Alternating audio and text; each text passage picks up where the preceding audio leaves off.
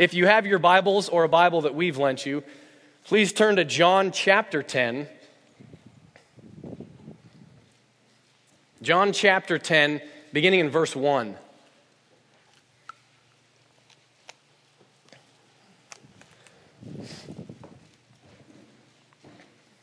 Love that sound. John chapter 10, beginning in verse 1 to verse 10. Truly, truly, I say to you, he who does not enter the sheepfold by the door, but climbs in by another way, that man is a thief and a robber. But he who enters by the door is the shepherd of the sheep. To him the gatekeeper opens. The sheep hear his voice, and he calls his own sheep by name and leads them out. When he has brought out all his own, he goes before them, and the sheep follow him, for they know his voice. A stranger they will not follow, but they will flee from him, for they do not know the voice of strangers. This figure of speech Jesus used with them, but they did not understand what he was saying to them. So Jesus again said to them, truly, truly, I say to you, I am the door of the sheep. All who came before me are thieves and robbers, but the sheep did not listen to them. I am the door. If anyone enters by me, he will be saved and will go in and out and find pasture. The thief comes only to steal and kill and destroy. I came that they may have life and have it abundantly. Let's pray.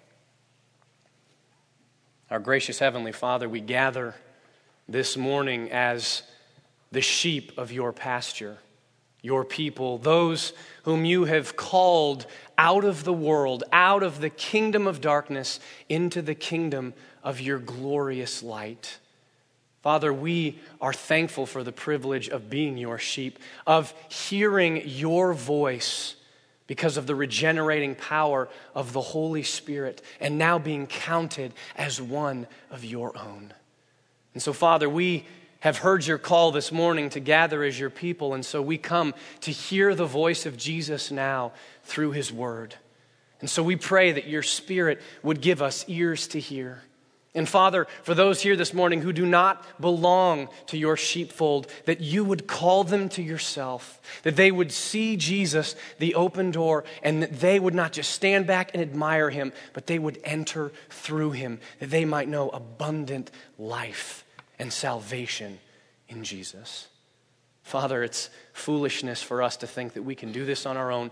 Only your Spirit can accomplish it. And so we pray that he would now accompany the preaching of your word. Sustain this preacher to preach and to hear the word. And Father, for those who are listening along, I pray for them as well, that they would receive the word with joy and gladness.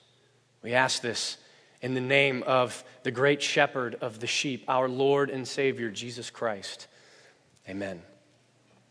Well, as hard as it is to believe, we are in the final days of the year of our Lord 2013. Can you guys believe how quickly 2013 went by? I feel like I just blinked. And now we're going to have to get used to writing 2014. I don't think I'm quite ready for that. But now that these are the final days of 2013, you know what that means, right? It means it's the time of year where everybody gets out their pen and paper and they write out their New Year's resolutions. How many of you guys write New Year's resolutions? Raise your hand if you write out New Year's resolutions. Are you guys just not wanting to participate, or is it really that low? Well, okay, you guys are an anomaly, because according to a study that I read this past week, done by the University of Scranton, 45% of all Americans write out New Year's resolutions. 45%. And I bet you can probably guess what the number one resolution is. The number one resolution for Americans is to lose weight. So apparently we're a little on the chubby side as Americans. But other New Year's resolutions include getting more organized. Apparently we're also not very organized. Spending less money and saving more.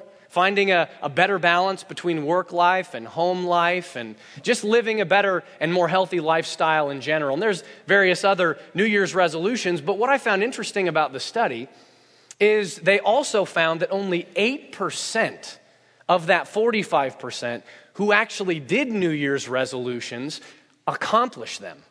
Only 8% actually fulfill the New Year's resolutions to completion that they set out to do in the new year. Now let me ask you another question. What compels us? What motivates us to do New Year's resolutions? What's the reason behind it?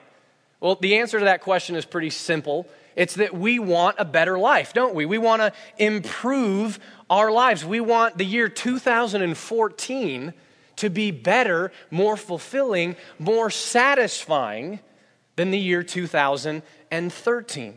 But what this study is showing us is that while we all want a better life, we do a terrible job of actually making our lives better. We all want our best life now, and yet we can't seem to get it. But what's even worse, and even a little depressing if you actually stop and think about it, is the reality that with each passing year, we've lost a little bit more of our lives, haven't we? Sure, we get excited about looking forward to the future, but the realization also hits us, that's one less year of our lives to spend doing what we want to do and to spend with our loved ones. We're 1 year closer now to our deaths. You see, while a few of us may be able to improve our lives in little insignificant ways, at the end of the day, we all know that we're broken fundamentally. We are, at our most basic level, a broken people, and we can't fix ourselves. And as much as we try to fight it, the reality is that we're all dying, and we desperately need life, but the way seems shut to us. No matter how hard we search, we cannot find the life that we want, that we desire. Let me put a word picture on it for you. It's as if we're pilgrims who are on a journey, and we're searching out a new land, a new place, a new life, a new place to call home. But we're stuck because we've run into this wall that's in between us and the abundant life. And we can't climb over it, and we can't go around it. And so what we desperately need is a gate to be carved out of that wall so that we can go through it and into the abundant life. But the question is, where can we find this gate? Does such a gate even exist?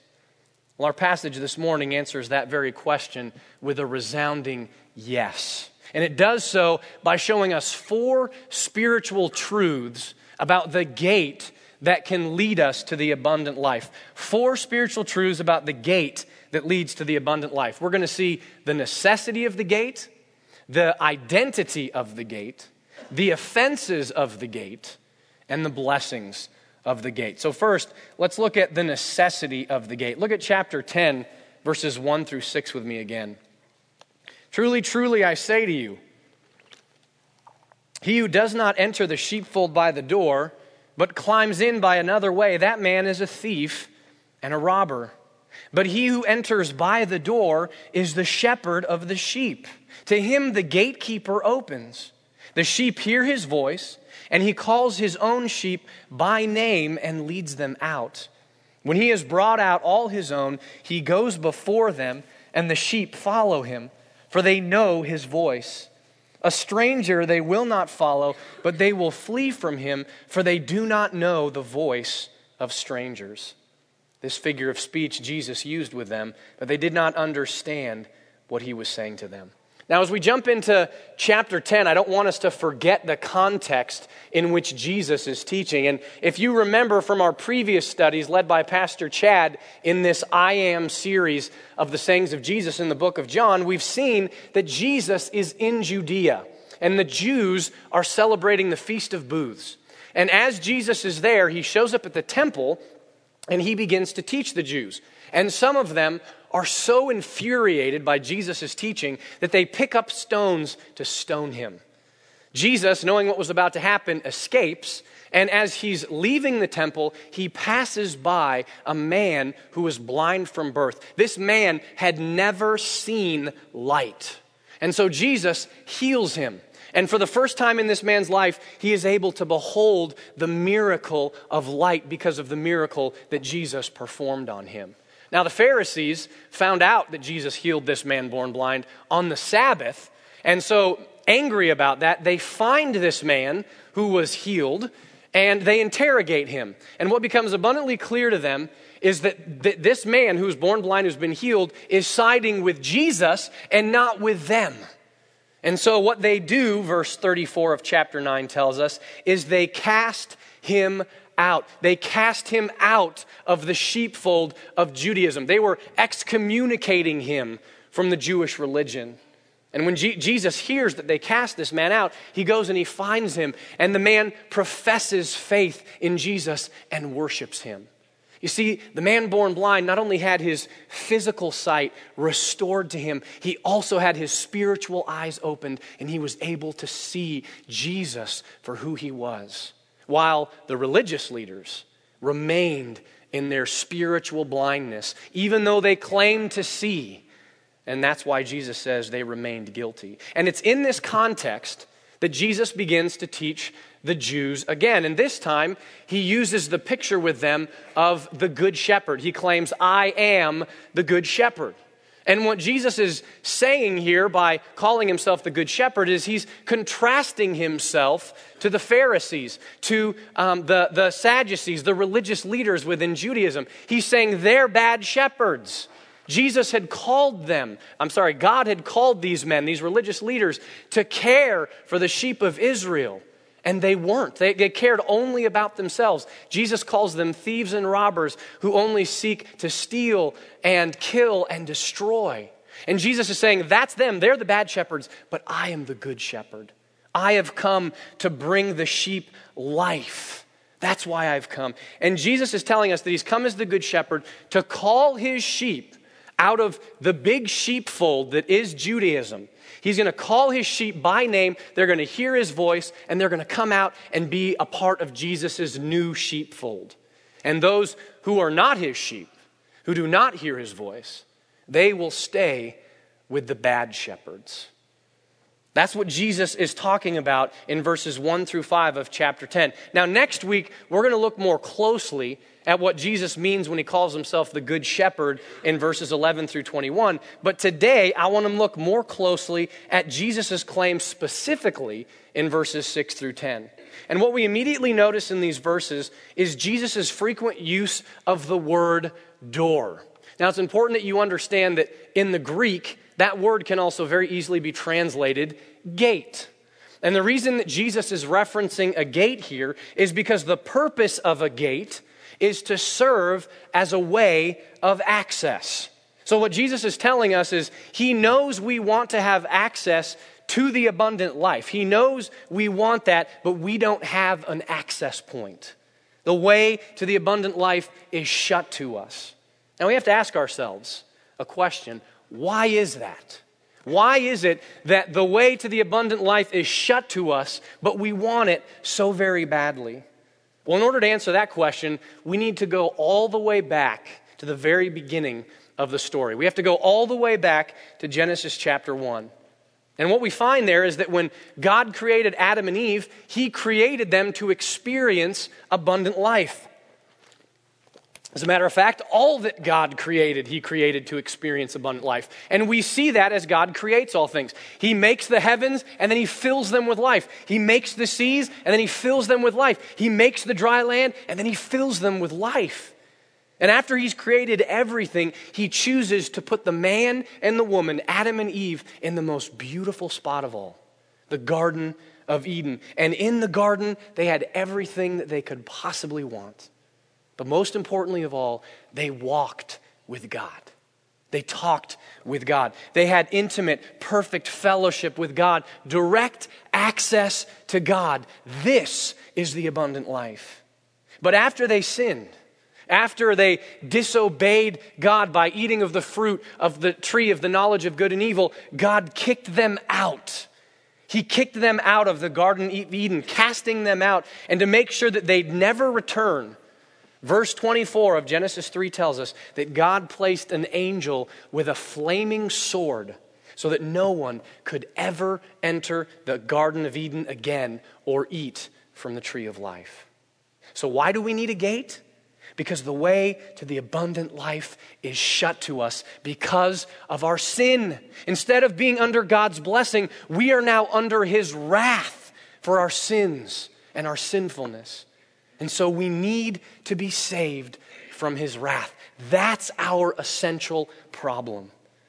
Now, thankfully, God promised in Genesis 3:15 that he would send us a Redeemer who would save us and reconcile us to God. But that wouldn't be realized. That promise wouldn't come to fruition for millennia. And in the meantime, things seem to go from bad to worse. As we continue in Genesis, we see in chapter 6 that mankind becomes so wicked that God declares to Noah that he will kill all of humanity in a great flood. It's a grim picture, sparing only Noah and his family. And so God tells Noah to build an ark, a huge boat, and he gives him very specific instructions as to how to do that, and then to bring his family and animals with him. And how does Noah enter that ark so that he and his family can be saved? How does he get in? Through a door. Noah and his family can only be saved from God's wrath and experience abundant life if they go through the door of the ark. That's where they'll experience the abundant life. So you see, the ark here is a picture of the abundant life and salvation, and the only way to access it is through that door, an opening that God has provided. But in our sinfulness, we're not really content with the ways that God makes for us, are we? We want to make our own way. We want to be like Frank Sinatra and be able to sing at the top of our lungs in defiance of God and the world, I did it my way. Why? Because in our pride, we think that we can save ourselves. If you need proof of that, just look at Genesis chapter 11, just a few chapters after the flood happens. What do we find mankind doing?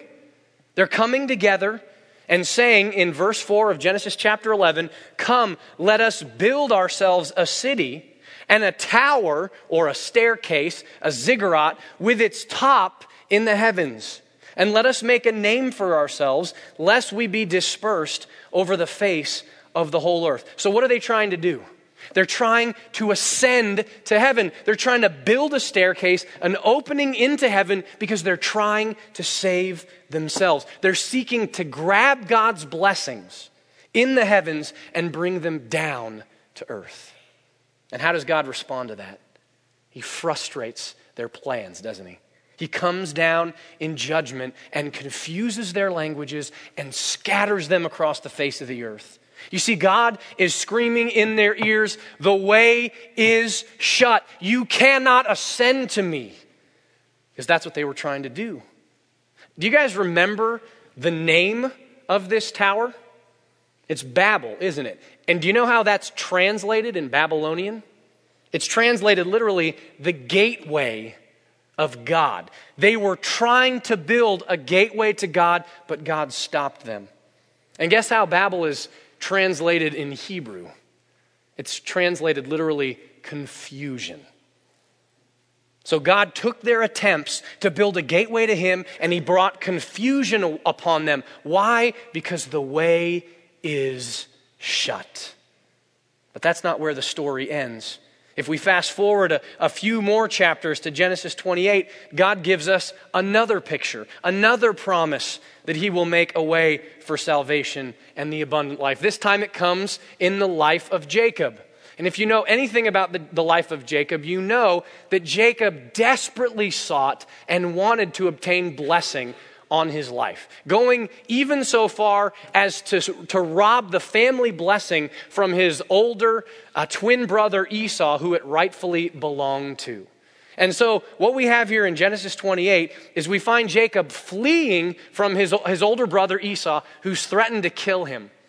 And he's also on his way to go find himself a wife from a family that his father approved of. And as he's on this journey, nighttime comes, And so with a stone for his pillow, he lies down and he sleeps. And as he sleeps, verse 12 of Genesis 28 tells us, he dreamed.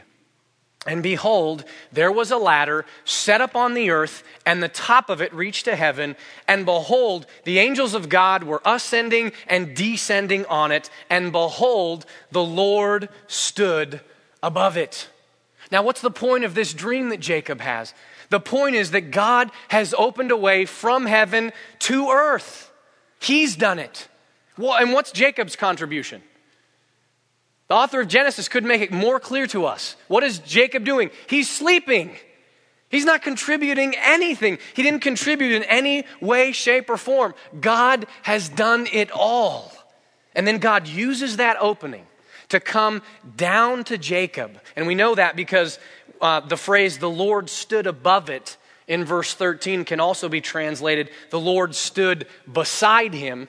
And so what it's telling us is that God has come down this ladder, this staircase, and he is now with Jacob. And then in verses 13 through 15, while Jacob is fast asleep, God pronounces over him the blessing of salvation, the Abrahamic blessing, and the blessing of abundant life over Jacob. Do you see the picture here? I hope you're not missing it because it's beautiful. Let me give you another picture. It's like God is standing over the bed of one of his, like a beloved parent, standing over the bed of the child they love while they're fast asleep. And this parent is praying prayers of blessing over them as they sleep. That's the picture. And what does Jacob say when he wakes up? Verse 17, how awesome is this place. This is none other than the house of God. And now notice this, and this is the gate of heaven. So you see, the point is clear again and again and again through the storyline of Scripture. We can't make our own way to salvation and the abundant life. God and God alone can make the way. But all of this still leaves us with another question. Okay, God has promised a gate. He's promised a way, but where is it? What is it? How can we identify this gate? Well, let's look at our next point. The identity of the gate. The identity of the gate. Look at verse 7 with me. So Jesus again said to them, truly, truly, I say to you, I am the door, or I am the gate of the sheep. So Jesus is continuing to use the shepherding imagery here, but instead of calling himself the good shepherd, he refers to himself as the door or the gate of the sheep. And in order to understand what Jesus is saying here, we have to understand the ancient practices of shepherding in Jesus' time. And here's what it looked like. During the daytime, the shepherd would lead his flock out into the open fields, and they would be in search of the best pasture. And then as nighttime would fall, he would bring his sheep, his flock, to one of these many sheep pens that were out in the open fields. And these sheep pens were very basic. They were made out of 4 walls. They had 4 walls, usually made out of stone. And then there was one small opening on one of the walls, just big enough for the sheep to get in and out. But there was no gate. There was no gate. And so what the shepherd would do is he would lead his flock into this sheep pen. And once they were all in there, he would lay down where that opening was, and he would literally be the gate of the sheep. Anything that wanted to go into the sheep pen or come out of the sheep pen had to go through him. So by laying down, he was keeping the sheep in, and he was keeping any potential predators, robbers, thieves, or wolves, anything out by being the gate of the sheep. And so what Jesus is saying here is that spiritually speaking, he is the gate for his sheep, for his people. The only way we can be saved from God's wrath, the only way we can be reconciled to God and experience the abundant life is through Jesus, the Son of God. There is no other way. But do you see what Jesus is also doing here? Jesus is identifying himself as the gate that God had promised for centuries to his people. Let me show you this a little more clearly. Look at John chapter 1, verse 47. John chapter 1, verse 47. And while you're turning there, let me set things up for you. Jesus has called his first disciples, and one of them, Philip, goes and tells Nathanael that they have found the promised Messiah. Now, Nathanael's pretty skeptical. You know, he's famous for saying, "Could anything good come from Nazareth?" But he comes to Jesus anyway. And when Jesus sees him, he says in verse 47, "Behold, an Israelite indeed, in whom there is no deceit." Nathanael said to him, "How do you know me?" Jesus answered him, "Before Philip called you, when you were under the fig tree, I saw you."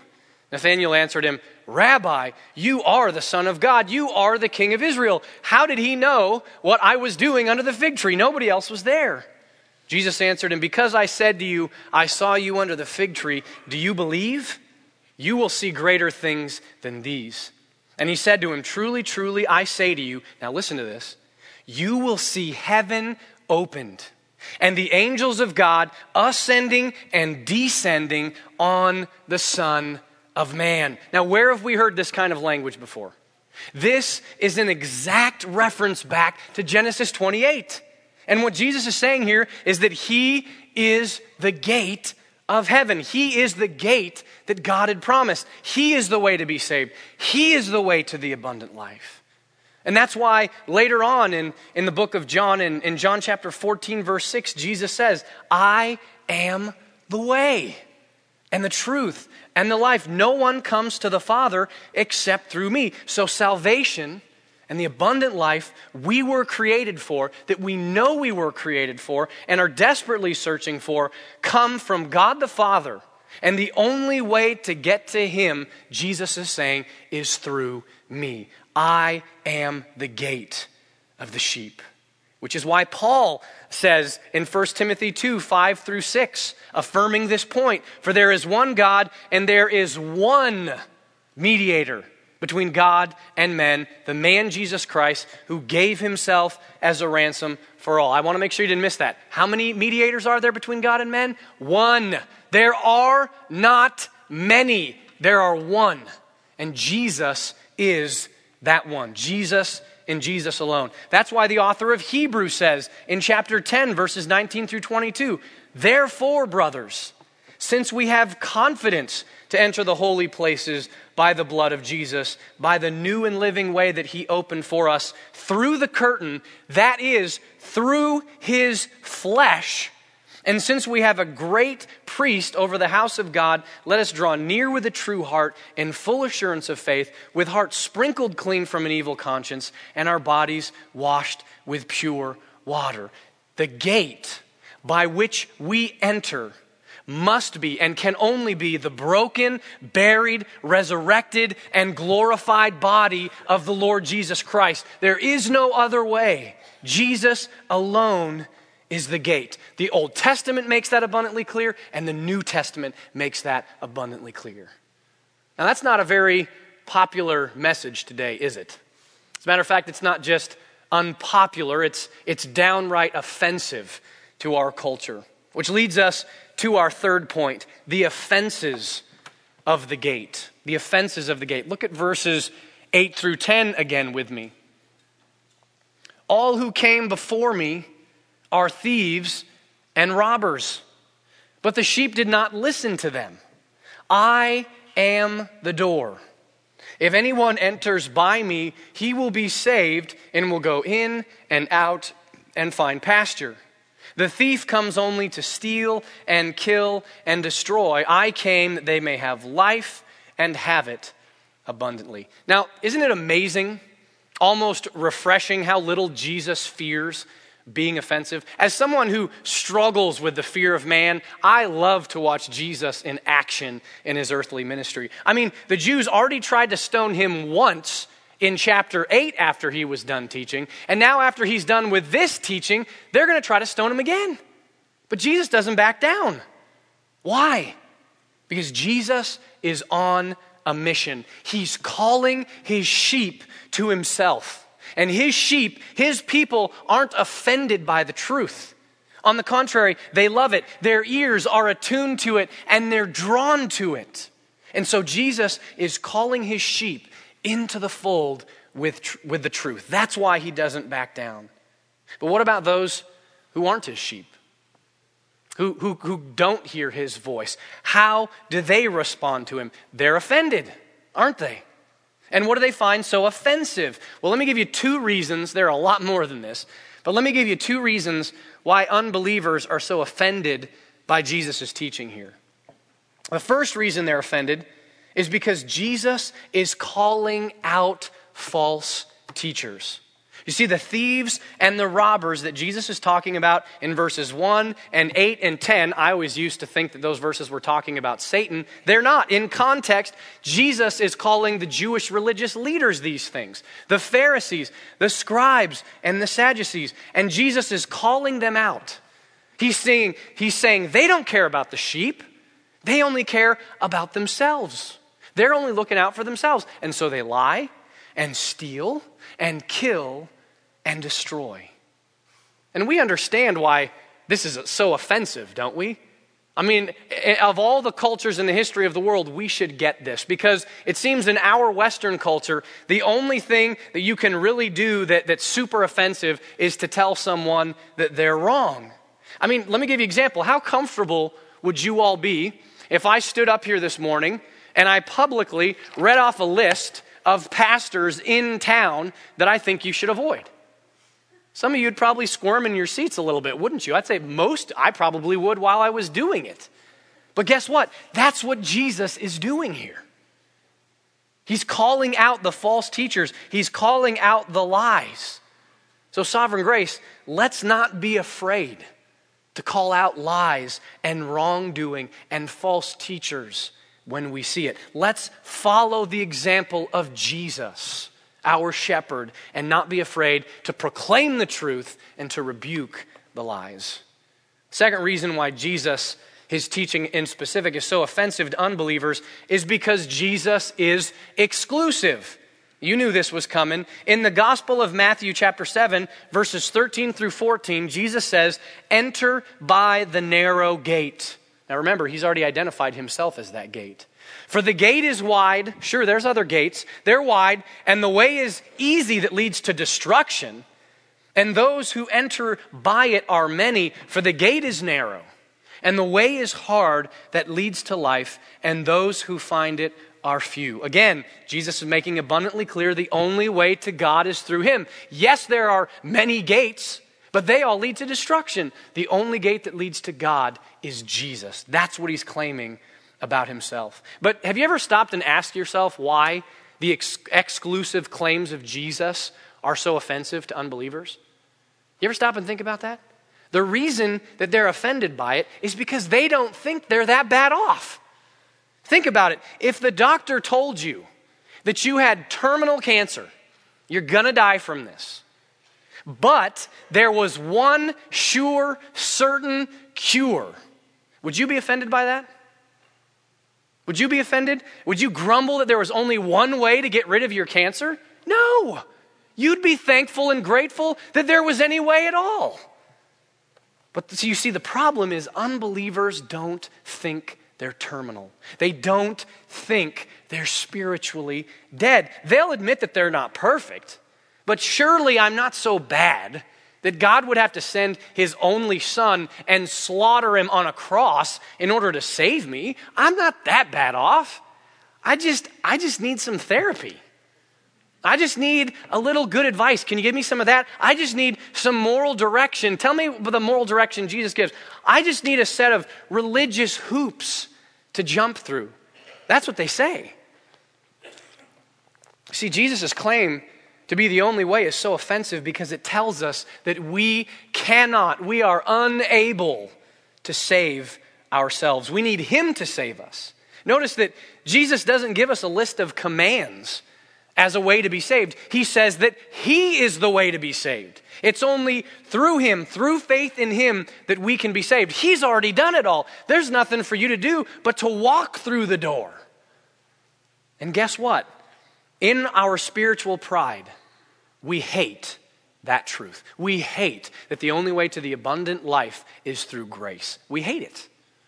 The only reason that we as Christians don't hate it is because the Holy Spirit has graciously opened our eyes to see just how great our need is, to see the depths of our helplessness. We've got nothing to boast about. It's only because the Spirit's opened our eyes to see our great need that we don't hate it. But until the Holy Spirit does the same thing in unbelievers, they'll continue to be offended by Jesus' claim to be the only way. And I hope that's a good reminder. I know it has been for me as I've been preparing this week, for all of us to be praying fervently for the unbelievers around us, that their eyes would be open, because we should want them to experience the blessings that we know of knowing Jesus as the gate. Well, what are those blessings? Let's close with this, the blessings of the gate. Look at verses 9 through 10 with me again. I am the door. If anyone enters by me, he will be saved and will go in and out and find pasture. The thief comes only to steal and kill and destroy. I came that they may have life and have it abundantly.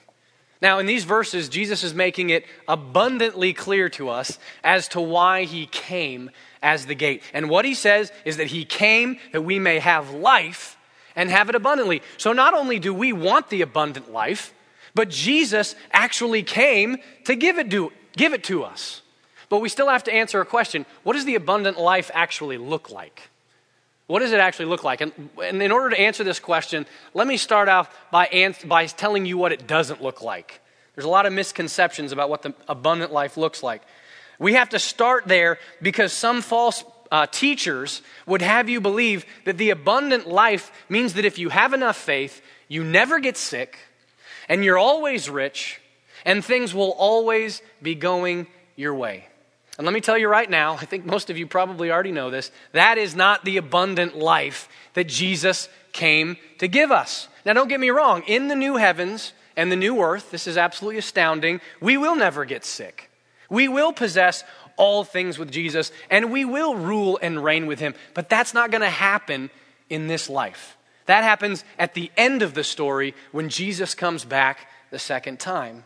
So you see, the fundamental problem with the prosperity gospel is that you're simply using God to get what you want.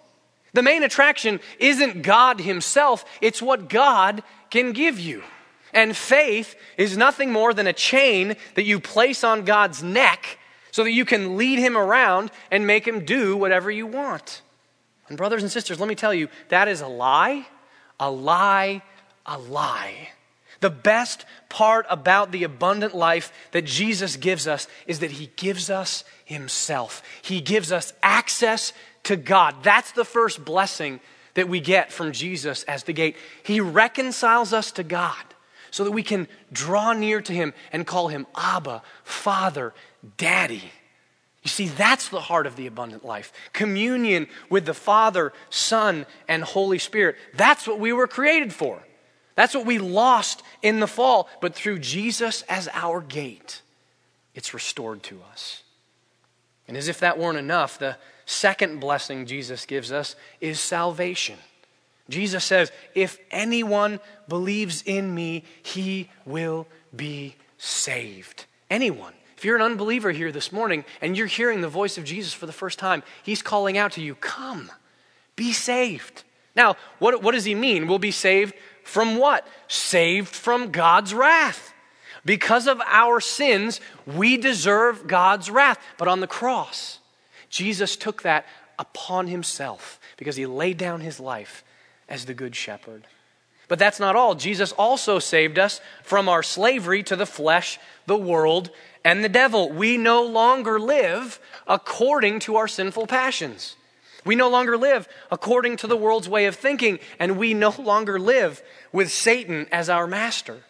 Through his life, death, burial, and resurrection, Jesus has saved us from all of that. And we now live in humble submission to him according to his word. And the third blessing Jesus gives us is protection.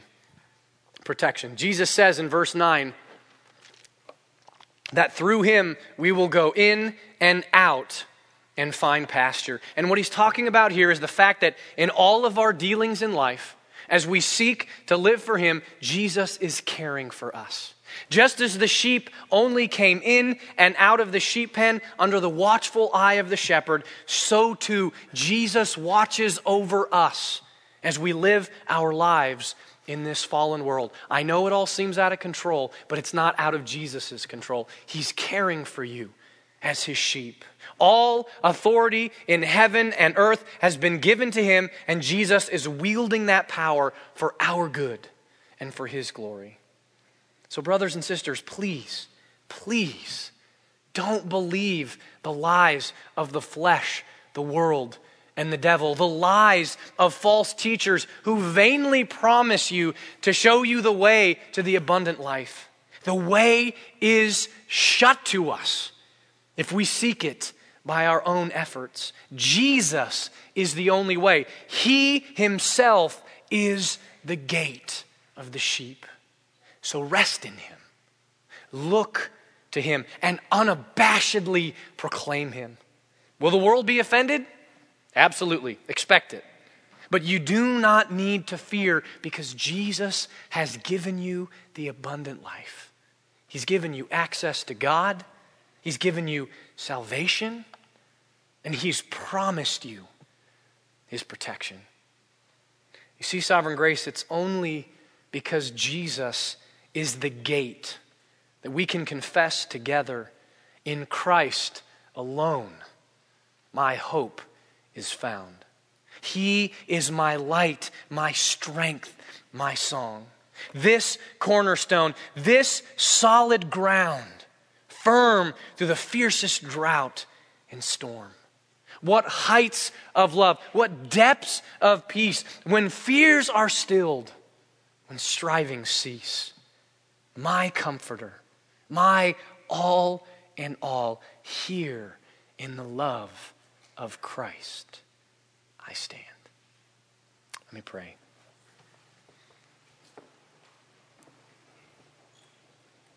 Our gracious Heavenly Father, we humbly acknowledge together that in the fall, we lost our access to the abundant life. And by nature and by our own choices, we have rebelled against you. We have been like those who built the Tower of Babel. We wanted to ascend to the heavens, overthrow your rule and reign, take your place as God, and command our own destiny. That's what we wanted to do, sinning and rebelling against you. And it's when we were in that state, without any hope, that you sent Jesus to be the gate. You sent him to live and die and be buried and raise from the dead and ascend to your right hand. And because he has done that and you sent your Holy Spirit to open our eyes, we now heard his voice and you've called us out of the world and into Jesus' sheepfold. We are now the sheep of his pasture. And he cares for us and he loves us. He's saved us. He protects us. And Father, we know that we now live in a world where you've left us here to proclaim the good news and to dispel and call out and call the lies, lies. And Father, the world hates that. That's not anything new. It always has. But Father, we confess that sometimes we're afraid in this fallen world.